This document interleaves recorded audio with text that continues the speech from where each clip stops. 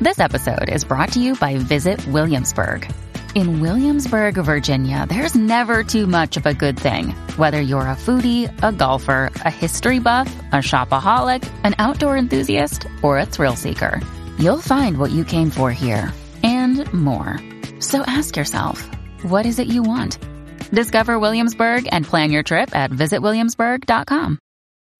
When you need mealtime inspiration, it's worth shopping Kroger, where you'll find over 30,000 mouth-watering choices that excite your inner foodie. And no matter what tasty choice you make, you'll enjoy our everyday low prices, plus extra ways to save, like digital coupons worth over $600 each week. You can also save up to $1 off per gallon at the pump with fuel points. More savings and more inspiring flavors make shopping Kroger worth it every time. Kroger, fresh for everyone. Fuel restrictions apply.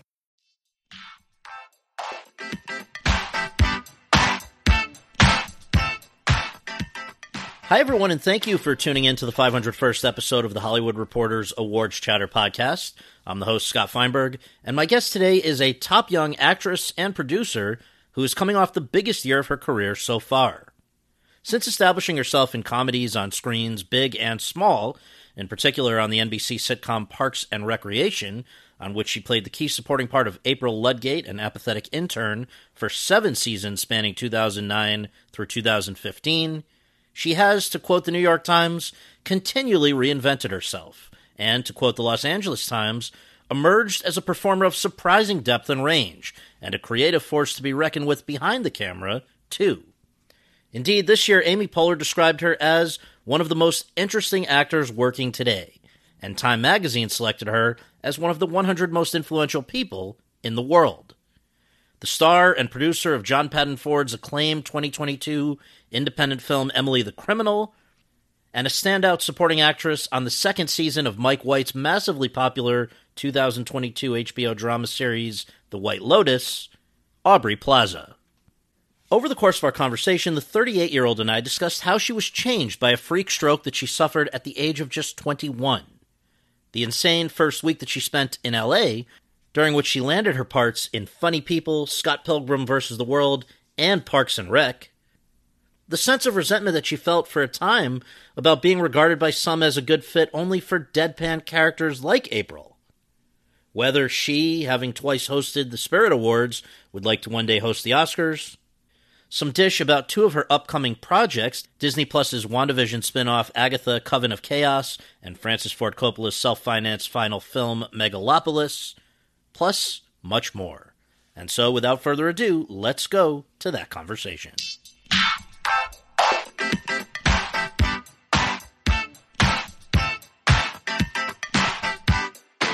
Aubrey, thank you so much for doing the podcast. Great to have you. And on this podcast, we always begin truly at the beginning. I wonder if you can just share for our listeners, where were you born and raised, and what did your folks do for a living? Hello. Thanks for having me, Scott. I was born in Wilmington, Delaware, at the Wilmington General Hospital, I believe, or Wilmington Hospital. And my parents have had a lot of jobs over the years, but when I was born, my mom was putting herself through night school to become a lawyer. And she did, in fact, become a lawyer. So she is a lawyer. And but she worked all kinds of jobs, like, when I was growing up, putting herself through school and all that. And then my dad is a financial advisor. And he also kind of, I believe that there's a lot of funny stories about their jobs, but I believe at one point when they were young, they were both working at a local Wawa. And I think my mom was, if you're from the East Coast, you know what a Wawa is. But that's right. My mom was like the manager of a Wawa. And I think my dad worked underneath her at some point. Anyway, they had all kinds of crazy jobs, but lawyer and stockbroker is the answer. Yeah, and I mean, I just reading for this, I guess they were unusually young when you came along, right? That I wonder, how do you think that impacted, shaped you as a kid? Yes, they were. My mom got pregnant with me when she was 19, and had me at 20. I think she was 20 when I came out, and I think it has so much to do with who I am and kind of my experience of having young parents. But young was one thing, but also just kind of growing up watching my parents just hustle, like Mm-hmm.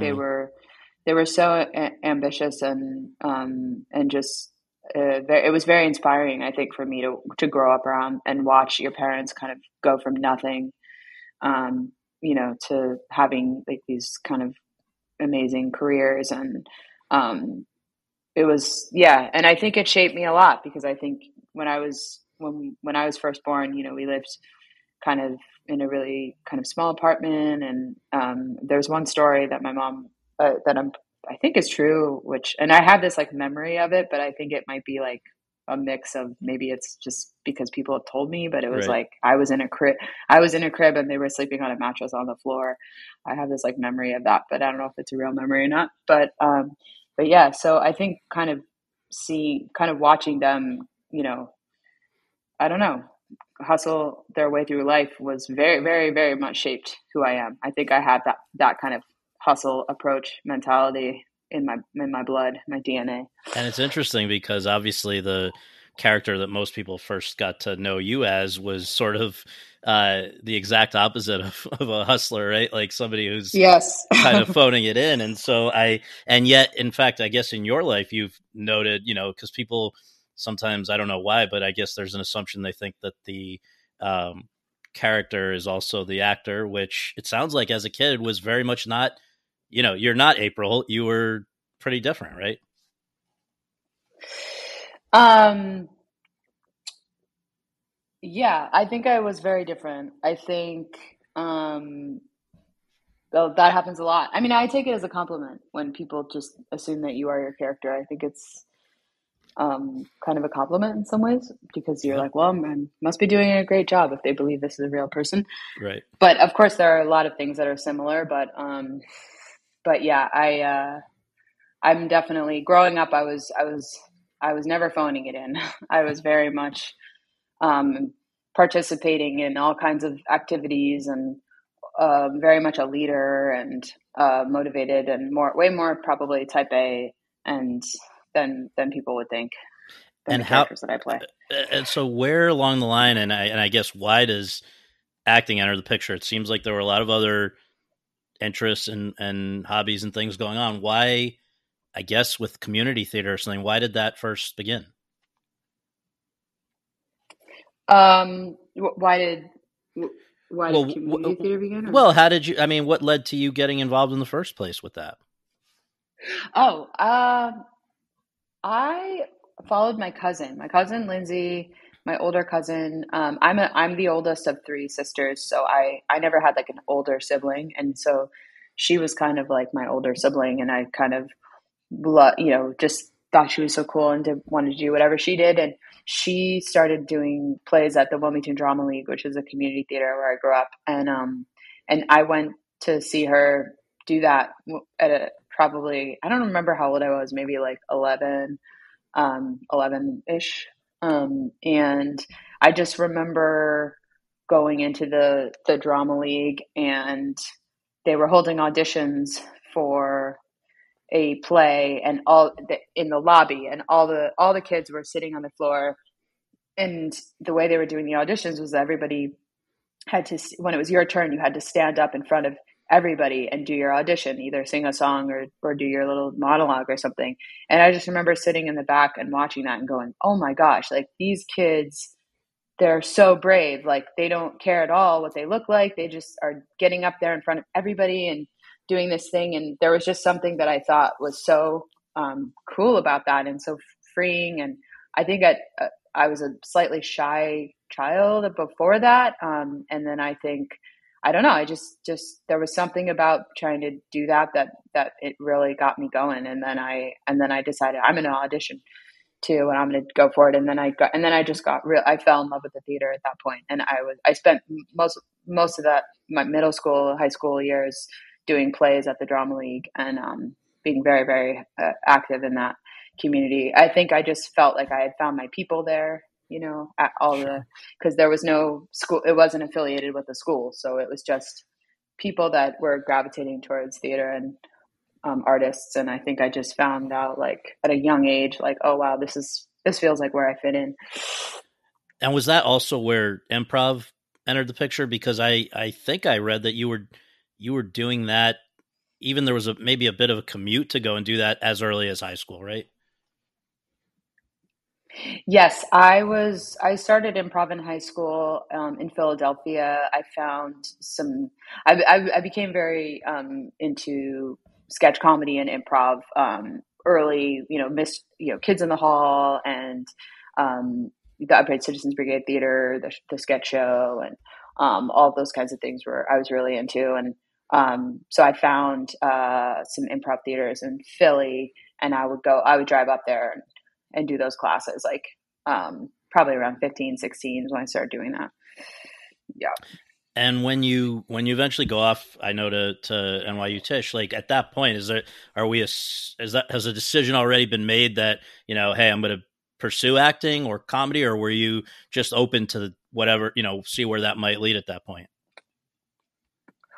I was very strategic from a young age. I was very, very, very obsessed with Saturday Night Live, and it was a dream of mine to be on that show, as I'm sure it is for so many people, because I grew up on that show, and I just remember researching how the cast members got on that show, and then but ultimately, with the ultimate goal for me was to act, in movies. I love movies more than anything, and there were so many people on that show that I felt that were very inspiring to me because they were comedians and they were doing sketch comedy, but then they would kind of do movies and do dramas. Like Adam Sandler was someone that I've always looked up to. I love his career, and at a young age, I just was, to me, that was the ultimate, like what he does is kind of like, I was like, he has it all, Yeah.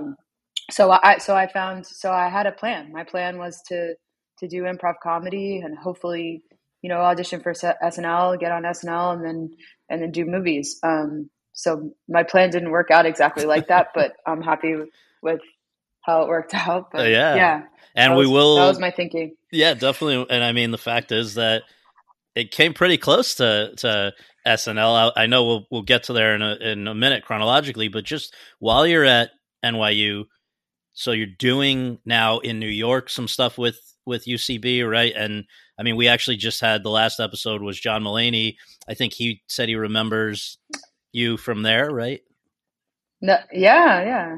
Oh yeah, Mulaney was so funny. Yeah, I used to watch all those shows. So there's UCB. Then you're. I guess this is early days of broadband or whatever. You're also involved with an online series while you're at NYU. Is that right? Yeah, I was. Well, I was taking classes at UCB, doing live shows at night, and I was around at the time when kind of web series were first starting out, and I was cast in the Jeannie Tate show, which is I'm assuming that's the one you're talking about. But that I was yeah. So I was in a class. I was in class with Maggie Carey, and she had created this show with Liz Kukowski, who was a writer on Saturday Night Live at that time, and with Bill Hader as well. So they cast me as kind of this teenage delinquent kind of daughter of Liz Kukowski's character, Jeannie Tate, and that kind of became like an early kind of iteration of April Ludgate. It was kind of the first time that I'd done a character like that. And so, yeah, I credit that web series a lot because I think that's kind of how, that was the first kind of thing that got me out there. I think some junior comedy agents had seen it, and because there were some notable people on it, and it really helped kind of, get my stuff out there. So I know that I believe it's between your junior and senior year over the summer, something pretty crazy happened, which I didn't know about certainly until I started prepping for this, but I imagine it's got to have a pretty major effect on a person. And that is that you had a stroke. I guess I just wonder, did you ever figure out kind of, I mean, thank God it seems like, you clearly bounced back, but did you ever figure out what caused that, and how do you think it changed you? Not even in terms of health, but just outlook and goals. I would imagine it could really jar a person. Yeah, so I think it's always, unfortunately, going to be a slight mystery in terms of what caused it. There's definitely theories. I think the strongest theory is that it was caused by orthotricycline, which is the birth control pill, one of the types of birth control pills. That was the only really thing that I had kind of put into my body that was like new in my system at that time. And I was 20, so I was really young, and they have warnings on those things that say it's possible, but it's usually like 1 in a million chance that it could happen.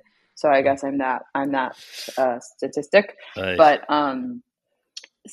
so it's scary. Yeah, I've never taken hormones again.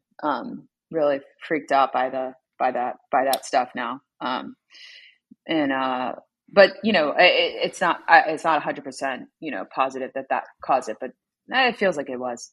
But and yeah, I think it changed me a lot. I mean, I think it was really like a near-death experience, and I'm so fascinated by reading about near-death experiences and kind of like understanding like what happens to people right before they die. And I had it, there were certain physical things that happened to me that I've read about in other books when people have had kind of near-death experiences or they've died and then come back to life. Like there's some similar stuff that went on. So it's all kind of fascinating to me. I think maybe on an unconscious level, like it's shaped me in just a way that where I feel like I always have an underlying kind of feeling that life is short, that things, could be taken away from you in a second.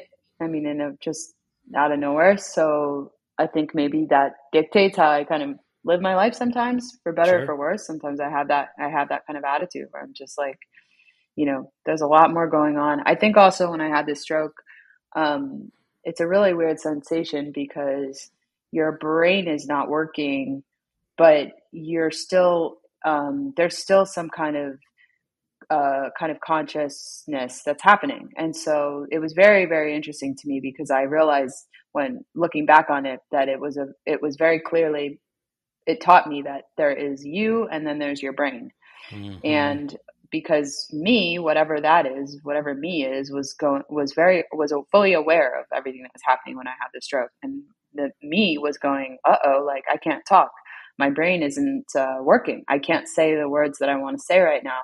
But when you really think about that, you're like, wow, that's pretty amazing that there's something else going on. I don't know what it is, your soul or your you. So it's kind of trippy to think about, but I think like all that stuff has always been really interesting to me since that happened.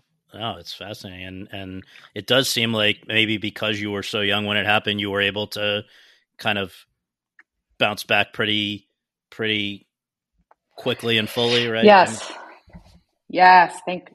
Thankfully. So thankfully, I think my brain was elastic. I was very young, so I don't have a lot of residual problems. I don't know if this next thing, not to go from heavy to light, but I mean, I think that you, whatever.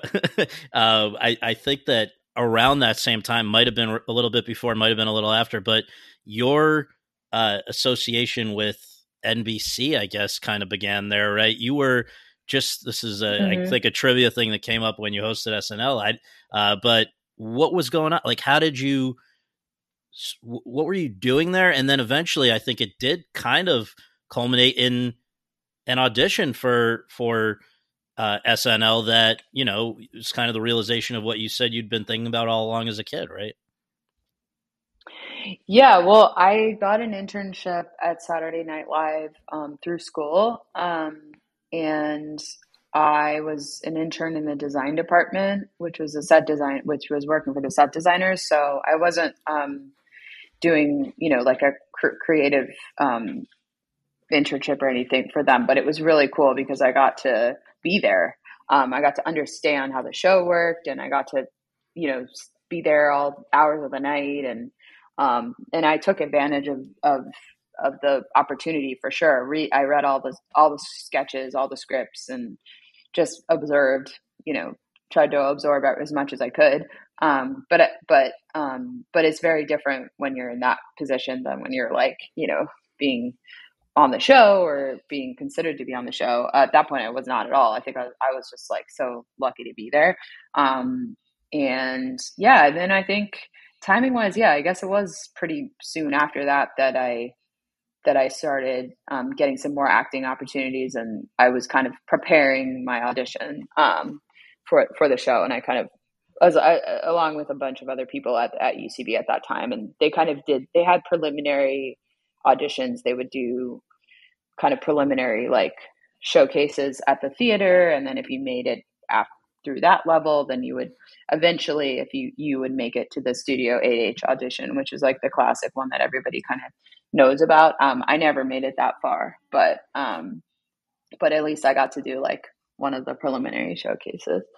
Absolutely. Do you remember, was there a highlight of kind of your audition there? Anything that stands out about what you did or how people reacted or anything like that?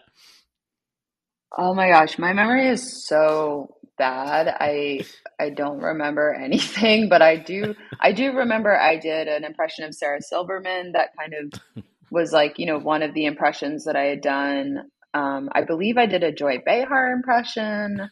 I can't remember the other ones, but it's funny because at that time when you were doing comedy stuff, it was a new thing to kind of throw your stuff up on YouTube. Yes. Not knowing that it would just continue to have this life that you didn't ask for. But I remember years later, people would bring up the Sarah Silverman impression and go like, I can't believe you did that Sarah Silverman impression. I'm like, oh no, that was just for like an audition. I wasn't like going around to clubs doing it. But like, yeah. And then I did a bunch of characters, and I think one of the characters I did was like this talk show host, and I made a show called Celebritales where I would just name celebrities and name like the kind of animal tails they would have. And it was just really silly Right. stuff. But so that was, I believe, in 08. In 09 is when I think people first really started seeing you in a bunch of stuff pretty much all at once. And the story of how that happened is pretty mind blowing. I'm sure it must drive crazy any other actors who you share it with. And I just wonder if you can talk about, I believe you're 22 and you take your first trip to LA. What were the circumstances that led to that trip, and what went on in I think a week? Like just a lot of stuff happened in a week, right? yeah, so basically I went through the process of auditioning for Funny People. I made a self-tape, which is funny, weird trivia is that Donald Glover actually filmed that tape for me and helped me with my audition and was playing the part of Seth Rogen's character Oh my on the God. other end of the camera. Because we actually filmed my audition when we were shooting Mystery Team, which was the first movie I was ever in, which is Donald Glover's sketch group. And so we filmed that audition while we were shooting on set, and Donald helped me, and it turned out they loved the tape, but the character was a stand-up comedian, so they wanted to cast someone that really does stand-up, which I was not doing at the time. I was only doing improv and sketch, but I just thought, okay, well, fuck it. I'm just going to be a stand-up comedian. I can do that. And so I went up again, I think it was Donald Glover's, I think he had like a open mic night kind of thing in Long Island City. I can't remember what the club was called, but I think he let me get up there and do like 5 minutes, and I had my friend tape it. And I kind of wrote jokes in the style of what I thought the character was in the film. So it was more of like an acting exercise for me. And I sent that tape in, and very quickly they loved it too. And they just decided they wanted me to come to LA and do a chemistry read with Seth Rogen as kind of the final step of the process. And so at that time, I didn't really have representations like so much in terms of agents, but I went out, and Allison Jones, who is the casting director on Funny People, she just really took a liking to me, and she asked me if I could maybe do some other meetings that she would send me on. And I was like, sure, I'll do whatever you want. And so then she sent me to meet Greg Daniels and Mike Schur, who were at that time kind of developing the Parks and Rec script. And then she sent me into a director's session, which is an audition, which means like you're auditioning for the director for Scott Pilgrim versus the World. And so, which I didn't even also realize I had skipped a bunch of steps and gone right into the director session on that one too. So it was just, it was like three really kind of huge things that I did. And then I eventually found out I got all three of them, which was a complete like shock. And it doesn't happen like that. It's a really weird, I don't know what's going on that week. I was like wearing jean shorts and I don't know. I think it was just like, I had no idea how big of a deal these meetings were. And so maybe there was an element of like, it seemed like I didn't care so much, or I don't know, but it worked out, whatever. Judy was boring. Hello. Then Judy discovered ChumbaCasino.com. It's my little escape. Now Judy's the life of the party. Oh, baby, mama's bringing home the bacon. Whoa, take it easy, Judy. The Chumba life is for everybody. So go to ChumbaCasino.com and play over 100 casino-style games. Join today and play for free for your chance to redeem some serious prizes. ChumbaCasino.com. No purchase necessary. Void where prohibited by law. 18 plus terms and conditions apply. See website for details. Hey guys, it is Ryan. I'm not sure if you know this about me, but I'm a bit of a fun fanatic when I can. I like to work, but I like fun too. It's a thing. And now the truth is out there. I can tell you about my favorite place to have fun. Chumba Casino. They have hundreds of social casino style games to choose from with new games released each week. You can play for free anytime, anywhere. And each day brings a new chance to collect daily bonuses. So join me in the fun. Sign up now at ChumbaCasino.com. No purchase necessary. VGW. Void where prohibited by law. See terms and conditions. 18 plus. That was. Yeah, I was going to say, I mean, maybe it's the fact that, and certainly I guess in the case of Parks and Rec, the fact that you weren't super impressed with the whole thing seems to have worked in your favor, right? I mean, I guess maybe if we can just quickly tackle them one by one.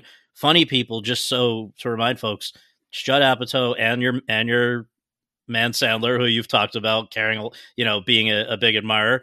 You're playing the stand-up who's sort of the love interest of Rogen's character. I guess the story is basically essentially, inspired by Judd's life. Your character, I think, was modeled on Janeane Garofalo, who he'd worked with when he was younger. So there you're in that comedy, like Judd's comedy world for the first time in his stock company and whatever. Any just major takeaway from that one? From being in Judd's, just like what, world, or just that film. Yeah. I mean, so like, I had done nothing. I had done Mystery Team, which was a very different film than Funny People. Funny People was like $80 million movie that Janusz Kaminski was shooting. I mean, Sandler was the star of it. Sandler hadn't done stand-up, I don't think, in like 20 years or something. So it was like it was just crazy. I mean, the biggest like takeaway that I had was just like everybody was so nice to me. Sandler really looked out for me. He would come up to me on set. I had no idea what was going on. He would come up to me on set and go like, you good? Like, you need anything? Like, everything going all right? And, I'd be like, yeah, man, I don't know. I just keep my head down, try not to get fired. Right. And I just remember, like everyone was cool. Like Jonah Hill, Seth Rogen, Jason Schwartzman, those guys just really, they took me under their wing, and I had really never experienced Hollywood or LA before. I didn't know what was going on. So all those guys are just so grounded, and they're just normal, sweet guys. And so I got really lucky because I didn't know, how my experience would be, but I felt like I hit the jackpot. I was like, this is the most amazing crew to be welcoming me into Hollywood. Yeah. So it was all positive. It was just it was a literal dream come true. And yeah. And I guess chronologically, the next thing would be Parks and Rec. Although the pilot might have been actually no, maybe the pilot's before, and then but whatever. I guess just to tee that one up here. I think I shot Funny People first, and then I went right into shooting the pilot. I'm pretty sure. Okay. Am I wrong about that? But I think the weird thing was that Parks and Rec aired first. So I think I had shot Funny People first, but then Parks and Rec aired on television first. So that seemed to be the first thing that people saw me in, because that it just got out there faster, I think. Interesting. Well, just in case anyone is, living under a rock, for Parks and Rec, April Ludgate, described by Ron Swanson as both aggressively mean and apathetic, the whole package, sort of apathetic intern. This is 7 seasons, I believe it was in total for you guys. Yeah. But it started, as we say, you came out of that week in LA and got it. But I mean that the version of I want to get your version of how you ended up actually cast, because I think originally they were essentially casting you to play or interested in you to literally play yourself. Essentially, you're like, I think it was literally called Aubrey. So how did you even kind of wind up in the room with these guys who I think at the time were still dealing with The Office, right? And then this character, where did it come from? I mean, Mike Schur has a version of this story that it's like, again, my memory is so bad. I'm sure he has a better memory than me and he understands, but he describes our meeting as like, I met the weirdest person I've ever met in my life. I'm like, what did I do that was so weird? But it doesn't take much to weird Mike Schur out. But yes, they were working on The Office. So the cool thing for me at that time was I was a huge fan of The Office, and I can't remember what season they were on, but their offices were at the Office set, which was like somewhere in the Valley or something. So I had driven out there, and I was just kind of on the set, and I was so overwhelmed by the fact that I was near famous people, that I was on a set that they're shooting The Office. I kept looking in the hallway going, oh my God, like Mindy Kaling just walked by, and BJ Novak just walked by. Like, I'm seeing all these people going like, I can't believe I'm here. This is crazy. That was what I was mainly focused on. But then I think Mike was like asking me questions, and I didn't really know what I was supposed to say because I had never been on a general meeting before. So I didn't really know, like, I'm supposed to be selling myself here. Like, I'm wearing jean shorts. Like, I was just a tourist at that point. I was doing tourist stuff. In fact, I think I had been driving around trying to find like Judy Garland's house or something. And then Greg Daniels came into the meeting, and then I don't know what happened. Then it definitely got weird, I think, because Greg is he's such a fun weirdo. And I think we started talking about like the meaning of life and what happens after you die. And it just started getting like really heavy. And like, I don't know, I just remember like Greg and I were sitting there having some kind of crazy, like existential, like conversation. And then Mike was just like staring at us going like, what am I watching here? And then we started talking about the show. And I think I remember like they hadn't completely written the pilot yet, but they were saying that, oh yeah, we were thinking that Leslie Knope, might have like an assistant kind of character. And at that time, I had just done a bunch of internships, and like I said before, I have 2 younger sisters. So I was around kind of like teenagers at that time. And I had done the Jeannie Tate show, and I knew that kind of vibe was funny. And I think I just kind of pitched to them like, what if the assistant was like, really smart and really good at her job, but like does not give a shit about working there, just wants the college credit, and is like the opposite of Leslie Knope, where she's just like rolling her eyes the whole time, but she's good at her job. I was like, right. I kind of pitched them that, not thinking like it was they were going to take me seriously. And then the next thing I know, I got a call, and they said like, you're cast in the show. And that was it. And then I was like, what? And then they sent me the original script, and yes, it did. The character's name was Aubrey, I believe, in the very, very, very original pilot script, which I think I have somewhere in a vault somewhere. And then they said, well, we're going to change the character's name to April, because it can't be literally your name. And also NBC wants you to audition for them so they can see you do this character. And I'm like, okay, so they can see me do myself. But I mean, it was a character. It was definitely a character, but it was like I don't know. So then I did. And I believe that's also like on YouTube or something. But it was just funny to me because I'm like, I've never auditioned to play myself before. It's hilarious. Thank God I got the part. It would have been really weird if I didn't.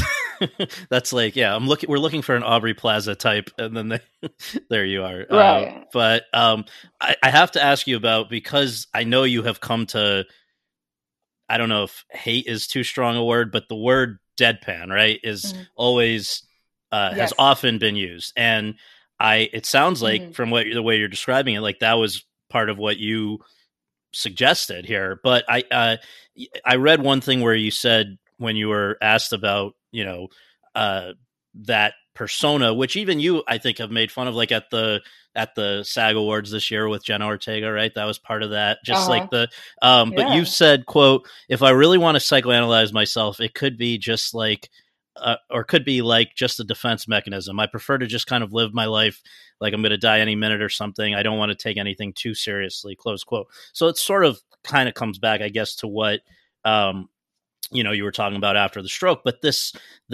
how quickly did you come to maybe resent that was what people thought, that was like the extent of your range for a while? I don't know. I mean, I can't recall, but I just know that I think I always wanted to do movies. I always wanted to do different characters. And I was so lucky to get cast on a television show, but I never in my wildest dreams expected to be on a sitcom that would go on for 7 years and that would have so many episodes. And I'm so thankful it did, because I got so much set experience on that show. I mean, it's just, you learn so much by being on a set day after day for so long. But I think, like, I would say after a couple of years of doing the show, I got, I had that kind of itch where the minute I was on hiatus, I was doing movies. I was like, I gotta do movies. I gotta do other characters, because people don't know that I can do other things because they're seeing me in their living room, like, doing this every day. So of course they think that's all I can do. So I think, at first there was a time when I felt like kind of bitter about it, where I was like, no, like that's a character, but then I think it's all wrapped up in these like talk show appearances that I would do as well, because I think I always had a kind of funny approach to doing talk shows because I'm a comedian. So I never understood the idea of going on television and not doing a bit, or not trying to make it funny, or not trying to make it interesting in some way. It's just, goes against how I am. So to me, that's just another opportunity for performance. And I know it's like, once you're aware of what people expect of you, there's some part of me that, I don't know if it is a defensive mechanism or if it's just, I don't know, but I think there is a part of me that's just goes, I know what everybody wants. I'm going to give them what they want. Right. It's just better for everybody. But maybe I did that too many times. But I think I think it's like, I don't mind the persona. I don't mind any of that. And it's deeply, connected to who I am. But I think there was a time that I had a bitterness kind of about being just like put in a box, this deadpan box or whatever you want to call it. But I fought very hard to kind of get out of that. I was going to say, as we and then talk after I have, just the only that, I'm going to mention a few of the movies you've done since and other things that have obviously, blown that idea to smithereens, that was, the limits of it. But just one last thing about, Parks and Rec, just because this is obviously a big chunk of your life. You've said that Amy Poehler and Rashida Jones kind of became very important in your, not just at work, but in your life. You've said that, as you just said here, like, the experience is invaluable, what you can learn from just working that much. But I just wondered, looking back at it must have been a bit of an emotional roller coaster just being associated with the show, because critics loved it. The people who knew about it loved it, but it was always this, it feels like it was always on the brink of cancellation and extinction. And so like, what was the issue there? Why do you think it had to go through its life in, kind of in that way? Was that just people going into it thinking they're getting The Office, and then they're jarred by, or I don't want to put words in your mouth. Just, I wonder if you have a theory about that. Yeah. I mean, I think that, look, like television to me, it's like, I think that it takes time. It takes time to find the characters and to lock into kind of characters sometimes. And this is what I'm so deeply like saddened about the state of television today and with all the streaming services, because they don't take the time to let characters develop over multiple seasons. Like a lot of times they'll do 1 season or 2 seasons and they're like, okay, we're good. We got enough. We're good. Moving on. But Parks and Rec is a great example of why, if you let shows, have more than 2 seasons, you start to get into the really good stuff, because of course you have to have all the other elements in place. You have to have funny actors and really good actors and really great writing and all that. But I think it's a combination of those things. And I think that Parks and Rec definitely was up against a lot of expectations in the beginning because of The Office, because of Poehler coming off of SNL. And there were, and I think it took a minute to lock into it. And I think the first season, it's like, you can tell, it's like, we're working it out. We're all kind of figuring out our dynamics. And it's still funny and it's still good, but it doesn't really start to just fucking go, like, probably until the next season, end of the next season or something. I don't remember. It's been years since I watched it, but right. I think it takes time, I think, sometimes to develop it. And I think if you allow it to have that time, it can be transcendent. But I think, I think also, I don't know. It did feel like that. It always felt like we were kind of the underdog. We were never, I don't think, we were never, our ratings were never that good. But I think that part of that fueled us. I think there was an element of that too that was really great, because we all had to kind of go season by season feeling like this could be it. This could be it. We could be done with. And we all loved each other and had so much fun that we didn't want it to end. So I think it was that was probably part of why we kept going so strong. Nobody was phoning it in. We were just right. We were just going for it until the end. So you mentioned, and we have to note that during these off seasons or hiatuses, you guys were, you were branching out. And I think the first big example of that would have probably been Safety Not Guaranteed. This is in 2012. Another intern, but a very different situation. And this is produced by the Duplass brothers. I guess the first time you're offered something without even having to audition in any way, right? And just, did you feel like that was sort of a turning point in terms of just maybe showing a different side of yourself as an actress? Definitely. That was my first leading role. That was my first kind of like starring role in a movie. So it felt like a really big deal for me, because it felt like, okay, like this is the first time that my character will really be shouldering kind of the emotional journey of this film. And obviously along with Mark Duplass too, but and Jake Johnson, and Karan Soni. I'll just name all the cast. But I think, it was a huge deal for me.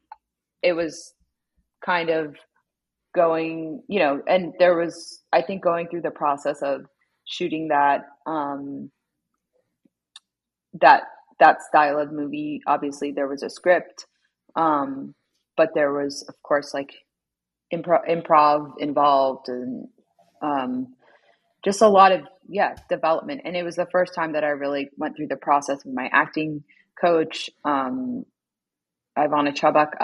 It was kind of the first time that I got to present, like, okay, here's this full journey that I'm going to go on, this full arc. How do I map this out? How do I do this? So it was a huge learning process for me. And then I think just all the people involved were so great. It felt like we had lightning in a bottle, kind of. And the Sundance experience on that film was really, really incredible. And I don't know, it just really, it felt very organic. Just all kind of came into place.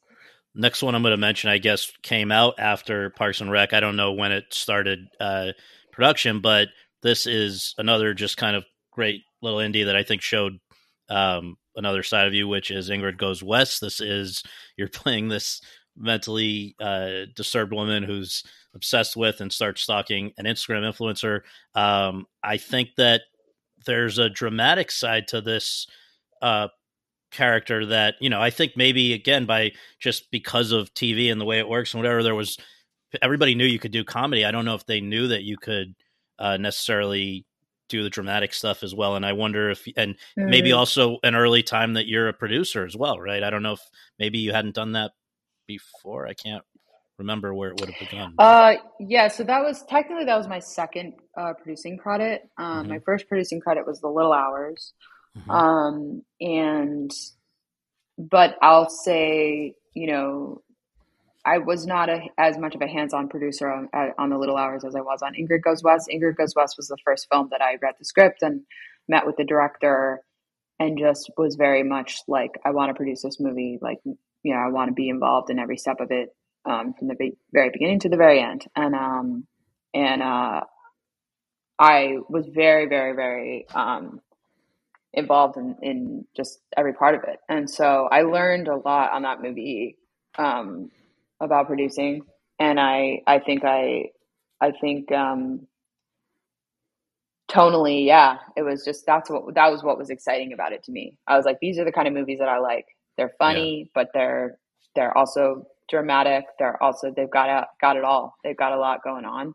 And my goal for that film was like, I want to make a great film. I want to be good in the movie, but I want to make a great film. I want to make a film that people want to watch more than once, that people remember. I thought a lot about King of Comedy when we made that movie. I thought a lot about, To Die For. I just thought of movies, classic films, that I'm just like, I want to make a movie like that. Independent films are so hard to make great. You can make a good one, but it's hard to make a really, really great one. And so my brain was kind of firing on all cylinders on that one. And I think, I don't know, looking back on that film, it's like, the cast was just incredible in that movie. And I think, like, it taught me a lot about casting. It taught me a lot about casting. It's just like, man, casting is so important. If you can really nail the casting, it's like, you're already ahead of the game. Yeah. Next one, flashing forward just 3 years, but Black Bear, I know was a grueling one for probably a number of reasons, but just if anyone needs a log line, essentially, and it's not easy to to summarize, or I'm not even confident that I'm getting it, having seen it, I'm not confident that I'm teasing it properly, but basically, filmmaker staying at a lake house and an actress in a film being shot at the same lake house, but in two parts where you don't know is which one is actually necessarily inspiring the other, and just a mind fuck as you've described it. Anything you'd want to add about that one? Well, again, casting. There was a lot of things. There were a lot of requirements that I had for me to do that film, because I knew how hard it was going to be reading the script. Lawrence Michael Levine, who wrote the script and directed the film, wrote a beautiful script, and but a really scary script for me. And I just felt like, wow, I got to be in really good hands here. And I knew about Christopher Abbott prior to that script, and I had a feeling about him. I just loved I love watching him, and I felt like that's my guy. Like I wanna work with him. I'll feel like I'm in really good hands with him. And I don't know, that movie to me was, it had a very kind of Cassavetes kind of feel to it. Like, and I love those. I love Cassavetes movies, and I love Jenna Rollins, and I think that was kind of my take on that. Yeah. I wanted to do something that felt uncomfortably real and raw, and just really dive off the deep end. And I believe we did. Absolutely. I'm coming in a second to probably the fourth of these really notable indies with Emily the Criminal. But first, we got to just note the variety of kind of random is maybe not the right word, but other stuff that's going on in the midst of all this. You were a psychiatric patient who has a very hard to describe, again, trajectory on Legion on FX, which if you look already at just a lot of people think this is one of the great TV series of the 21st century. I think even you said it took a few reads to sometimes know exactly what the hell was going on, but in the best sense. Just and also here, maybe not for the first or last time, like a character that was not in any way intended for you, or even in this case for a woman, right? This was supposed to be a middle-aged man. Yes, it was. Lenny Busker was a middle-aged man in the original script, I believe, that Noah Hawley wrote. And yes, that was the first television show I did after Parks and Rec.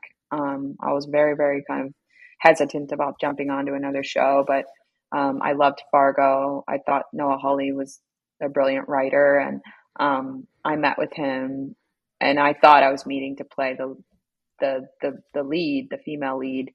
But it turns out after my meeting, he thought, you know what, I think you'd be good as Lenny Busker. I'm like, I'm sorry, I didn't read the script. I didn't read those parts. I got to read those parts again and see what the fuck you're talking about. But then I got really excited about it because, but my one kind of thing about it was I started reading, thinking, wow, I could do this part. But what's interesting to me about it is to do the part without them changing it at all. And I asked him, like, I'd like to do it, but please don't change the dialogue. Because one of my pet peeves is when someone, wants you to do something and then they go, but I'm going to rewrite it for you. And you're like, no, just let the character be the character. Right. And he did that. So I thought it was a really, really amazing acting challenge for me, that whole show. And I loved the work that I got to do on it. And it was very trippy, very, very trippy. The other just completely polar opposite thing before Emily the Criminal is just, I was fortunate to be there in 2019 and 2020 when you hosted the Spirit Awards, which I thought you were hilarious. And I just wonder what, kind of, was that any hesitancy about doing that maybe for the first time, or were you jumping at it? And part B to that question, would you, just putting this out there, if asked, would you be interested in hosting the Oscars? I would absolutely love to host the Oscars. In fact, I've campaigned in the past to do it, and I hope they take me seriously this coming year. Yeah. Really. Yeah. I love hosting. I think live television is such a challenge, and it's such a fun challenge. I love, I came up performing on the stage, performing comedy, and I have a deep, deep, deep love for films. And so the Independent Spirit Awards to me was, I wouldn't just host anything. I'm not saying I love to be a host. Right. I like to host parties, but I wanted to host the Independent Spirit Awards because I felt very connected to that, to the spirit of, no pun intended, but to the spirit of that show. I came up on watching that show. I remember John Waters would host it, years and years in a row. And that was the award show that I cared about the most. And so I felt I felt honored when they asked me, and I took it really seriously. I think I love the idea, because I came up in the 90s, and I remember watching, Billy Crystal host the Oscars and Whoopi Goldberg and they really used to put on a show. And it really used to be all about films. And that's something that I feel like has been lost over the years. Things have become so political over the years. And I love the idea of hosting the show and really keeping it about the films. Yeah. I have no interest in, talking about politics on stage. And, of course there's a time and a place for it. But I was interested in having an old school kind of approach. And so, and it's a challenge. I got to do sketches. I got to make videos. For me, it was like, this is my own little mini SNL. It was great. I didn't know I was going to host SNL at that point. So I thought, fuck it, I'm going to make sketch videos. I'm going to do live show. I'm going to sing. I'm going to do everything. I just want to put on a good show. Yeah, no, I like it. I like it, and I would love to host the Oscars, and I will. I think I will at some point. And I hope they would be lucky to have you. I mean, that would be awesome. All right, this brings us to your major 2022 Part A. Emily the Criminal, art school dropout with massive debt, begins getting entangled in the world of financial crime. Again, you're a producer on this. And just 3 weeks, a real true indie, and it was recognized as a great one with your nominations from the Gotham and Spirit Awards. I think people came away from it with, I don't think you've ever had better response from critics and people than to that. Just what that one, what you hoped it would be, and how you feel it all turned out.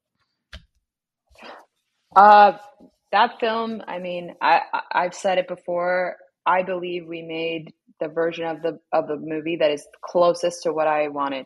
I'm so proud of that movie. The script, it was undeniably good. The script, John Patton Ford wrote a great script, and that movie proves to you that if you have a great script and you shoot the script, you're going to be good. Yeah. We shot the script. That's what I'm most proud of about that movie. We did not compromise. We did not we did not have a lot of money, but we had a scrappy mentality, and the spirit of the script and the characters really infused into the production process. And it was a true indie, indie team. It was just we figured out a way, and I will give a lot of credit to Jeff Bierman, our cinematographer, and John Patton Ford, the director, because the way we shot the movie was really down and dirty style and allowed us to move fast and have minimal lighting setups and to get it done. And I think, our editor, Harrison Atkins, is a genius. And I think it's all about the people you work with. And I think because the script was so great, we assembled a team that was just killer. And I loved it. I had the minute I read that script years and years ago, I just loved the character. And I just thought, this is an opportunity for me to play somebody that sounds different from me, that doesn't, fall into that trap of whatever the deadpan comedy stuff. This is not a comedy. This is in my mind, a thriller. Yeah. It had everything going for it. And I think it's kind of, there's something, we thought a lot about Straight Time, which is a Dustin Hoffman movie from the 70s, really simple. In the 70s, they used to make movies that, to me, in my opinion, felt more kind of,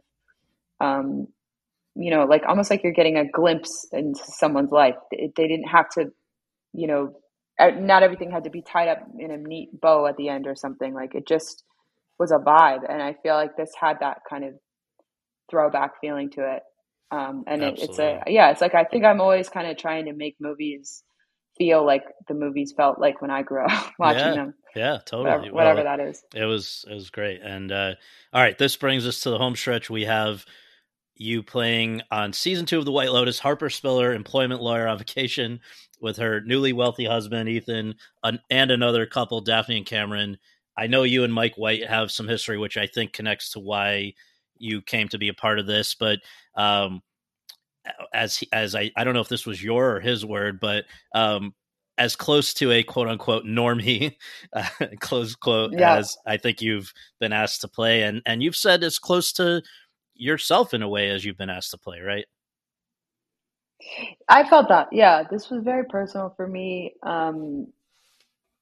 Yes, the normie kind of thing was like was kind of a funny framing that Mike gave me early on. He said, I think it'd be really funny for you to play a normie. And I'm just going, that's interesting. And I think what he meant by that is, when you look at all the characters that I played a lot of characters that are, criminals, characters that are in mental institutions, characters that have a lot of complicated things going on. And so normie, I guess, is, you're just a lawyer, you're just a lawyer.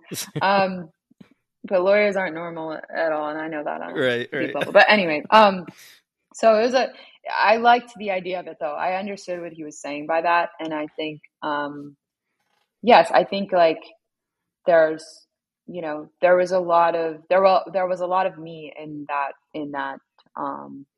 part. And I think the parts of me that I don't necessarily think I've shown in other things, the more vulnerable side, kind of a quieter side that I haven't really, I guess, gotten to explore. I think also like there's a mature kind of, grown up thing going on with those characters. And I think a lot of throughout the years, it's like, and it's typical for most actors, a lot of times play younger than you really are. And I think people forget, I'm going to be 39 next week. And I think sometimes people still think of me like, oh, I'm like 25, or I was like, no, I'm almost 40 and I've seen a lot of shit. So I think it felt good for me to play someone my actual age, someone that is married and understands the complications of marriage and these things. And I thought a lot about my mom too. My mom is a lawyer. Talked to her a lot about that and kind of these kinds of personalities types that are navigating these situations. So it was personal to me on a lot of levels. And what did you make I'm sure you've seen and read and heard, there's polarizing reactions to the character. There are people who found her to be, the fun police in a way. On the other hand, seems pretty entitled to be annoyed that her husband is not necessarily attracted to her at the moment. He's dragged her along on a trip with this douchebag and his wife, and just like, what did you make of the fact that, and what does it say about audiences, maybe even, that there were such passionate and varying reactions to her? Yeah, well, I think it's a success, when there's a dialogue like that happening in terms of reacting to stuff. I think it's you always want passionate responses. You always want people to, it's good when some people hate it and some people love it. And I think that's good. That's all good, because it just means that you're hitting on something, you're hitting on a nerve, you're hitting on something that's affecting people. And I think the thing about Harper and like, I feel like it's so obnoxious when I always say this in interviews, but I still haven't seen it. Really? And I will someday, but I saw the first episode, but I haven't seen it, and I will. But so it's hard for me to know, like, okay, how it was put together, but I know what I did and I know how I felt when I did it. And I think that the kind of amazing thing about what Mike wrote and how maybe, the collaboration between what he wrote and what I did is that people related to her on different levels. And there were certain things that I think people felt really like, why would she react this way? Why would she not say anything? Or why would, but I think that I think that there was a relatability with her on a lot of different levels. So I think it was upsetting for people because it felt almost too, it was just, people felt like, wow, like that's exactly how I would feel, or that's exactly what I would do, or that is not like anything I would do. So right. I think all of that is really good. But I think that Harper, like, I did not like, look, I just had this conversation the other day about likable characters, and we were talking about Deborah Winger and how cool she was, and she is, but like how she plays characters that, like, there's not a lot of female characters that can be grumpy, that can be annoyed, that can be whatever they are, without having most half the audience go like, this person's a drag. It's like, Right. no, they're not, Right. Right. and also smart. Harper is a smart woman. I think she's smart. She's critical, and I don't think she's among her people. So you're watching someone try to navigate that, and it's uncomfortable. Right. But I felt compassion for it all at every step. With just the last 2 minutes, if it's okay, I just really quickly run out the last three things. I guess, I don't know, having not seen the show yet, I don't know if you'll know the full thing of what I'm referring to here, but that whole, obviously you acted it, but I mean, just the way it plays, that scene in Noto where she's engulfed by the sea of men, it's sort of surrealistic and haunting thing. Just briefly, what in your view was that about as you saw it? Well, I mean, it was, first of all, it was kind of an homage to the Manakividi, but I think, so there was a kind of, I think in some ways there was a cinematic kind of like, nostalgic kind of romantic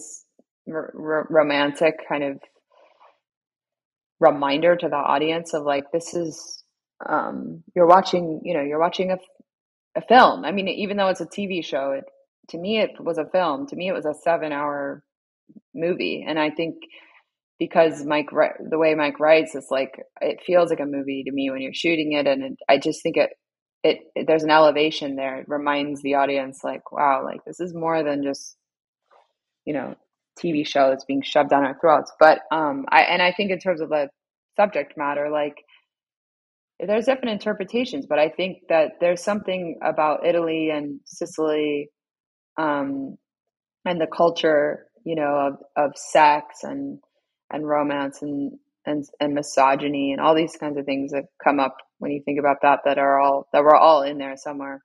I guess the last thing I'll say about that sequence is, Italian culture aside, which I think it had a lot to do with that kind of, you see this kind of like serious kind of American like thrown in to this kind of like wild Sicilian culture. And I think she's a repressed. I think there's a repressed kind of aspect of Harper that she's struggling with while she's on this vacation, because she's being kind of confronted by this kind of culture that is like loose and sexy and whatever. And I think it's like, I think there's something, I think you're seeing a woman like it's just animalistic. I don't know, you're seeing a woman kind of like be confronted by the idea that like, oh, like, there's other things out there that are going on, and there's something that you might not be tapped into. Obviously, the other kind of moment that's very open to interpretation or speculation is what actually happened between Harper and Cameron, if anything, when they went back to the hotel room. Was that something that you wanted to talk to Mike about, or your co-star, or did you just make your own decision about that? I made my own decision about that. There was never a concrete, answer.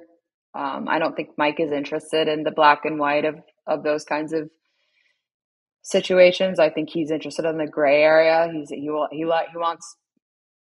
wants people to project whatever they're projecting onto it themselves. I mean, I had a clear kind of idea that what I thought was going on, but again, I don't know how it was put together, so I don't know how it was dealt with in the edit and how it came across. But in the scripted version, there's a vagueness to some of those scenes, and you don't know. You really don't know. I mean, there were things that really shocked me. I remember the day that Will and Megan, Ethan and Daphne were shooting their scene done by Isola Bella, and in my mind, there was no sexual element to that scene. I thought, well, they're just having this conversation, and she's kind of Swede, and they're walking away. And then I remember hearing the crew I can't remember who said it, but they were like, well, they definitely did something in the cave or whatever. And I'm like, what? My husband? No. So I remember that very clearly, because I remember going, oh, wow. So this stuff is really up for interpretation. Like, it is really up for interpretation. I have no idea. And the same thing, I guess you could say about the way we leave Harper and Ethan. They seem to be back together, but you can also read a lot into their expressions, and that might suggest otherwise. And I guess that's a nice thing about the show, that kind of gray area. Absolutely. And yeah, and I remember shooting that scene, and it was, we did not shoot chronologically, so that there was a lot more to do after we shot that. And I was very much felt like, I don't think this is just everything's wrapped up in a bow here and we're and everything's cool. Like, I think there's some lingering kind of things going on here. And that was important to me. I wasn't sure if I communicated that or not, but that's how I felt. No, totally. Absolutely. Okay, last question. Between Emily the Criminal and The White Lotus, I think if anyone didn't know and admire your work before 2022, 2023, they probably do now.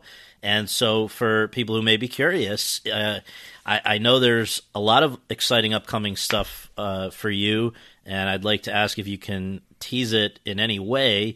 In particular, I believe on TV there's the WandaVision sequel for Disney+, part of the Marvel Cinematic Universe, Agatha Coven of Chaos. And then in film, Francis Ford Coppola's long-awaited Megalopolis. He obviously does things in his own particular way. He self-financed this one for a lot of money. There have been all sorts of rumblings about it, good, bad, and ugly. So, yeah, with those two in particular, hopefully you can shed some light on what we have to look forward to.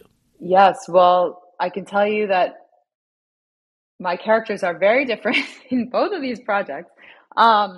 It was a very, very intense back-to-back situation shooting these things. But the Megalopolis is, oh man, I can't really say much about either of these things. But I can just say that it was an absolute dream come true to work with Francis. I felt like, wow, I've found my director. I found my guy. I felt he loves actors. He loves and respects the process of acting so much that it was just a match made in heaven for me. And the character that we created in that movie is, I don't know, it's unlike anything I've done before. I think people will, even physically, like, I just think people will have to do a double take. I don't think anyone's gonna see that one coming. It's epic. That movie is epic. And Coven of Chaos was so fun. I wanted very much to work with Kathryn Hahn. I think she's so great. And without saying anything really, I had a blast.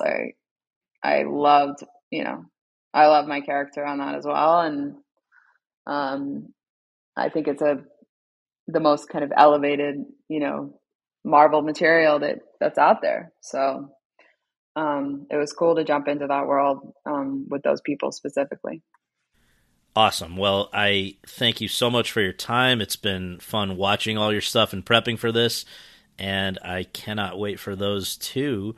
Really a lot to look forward to. Thanks, Scott. Thank you. Me too.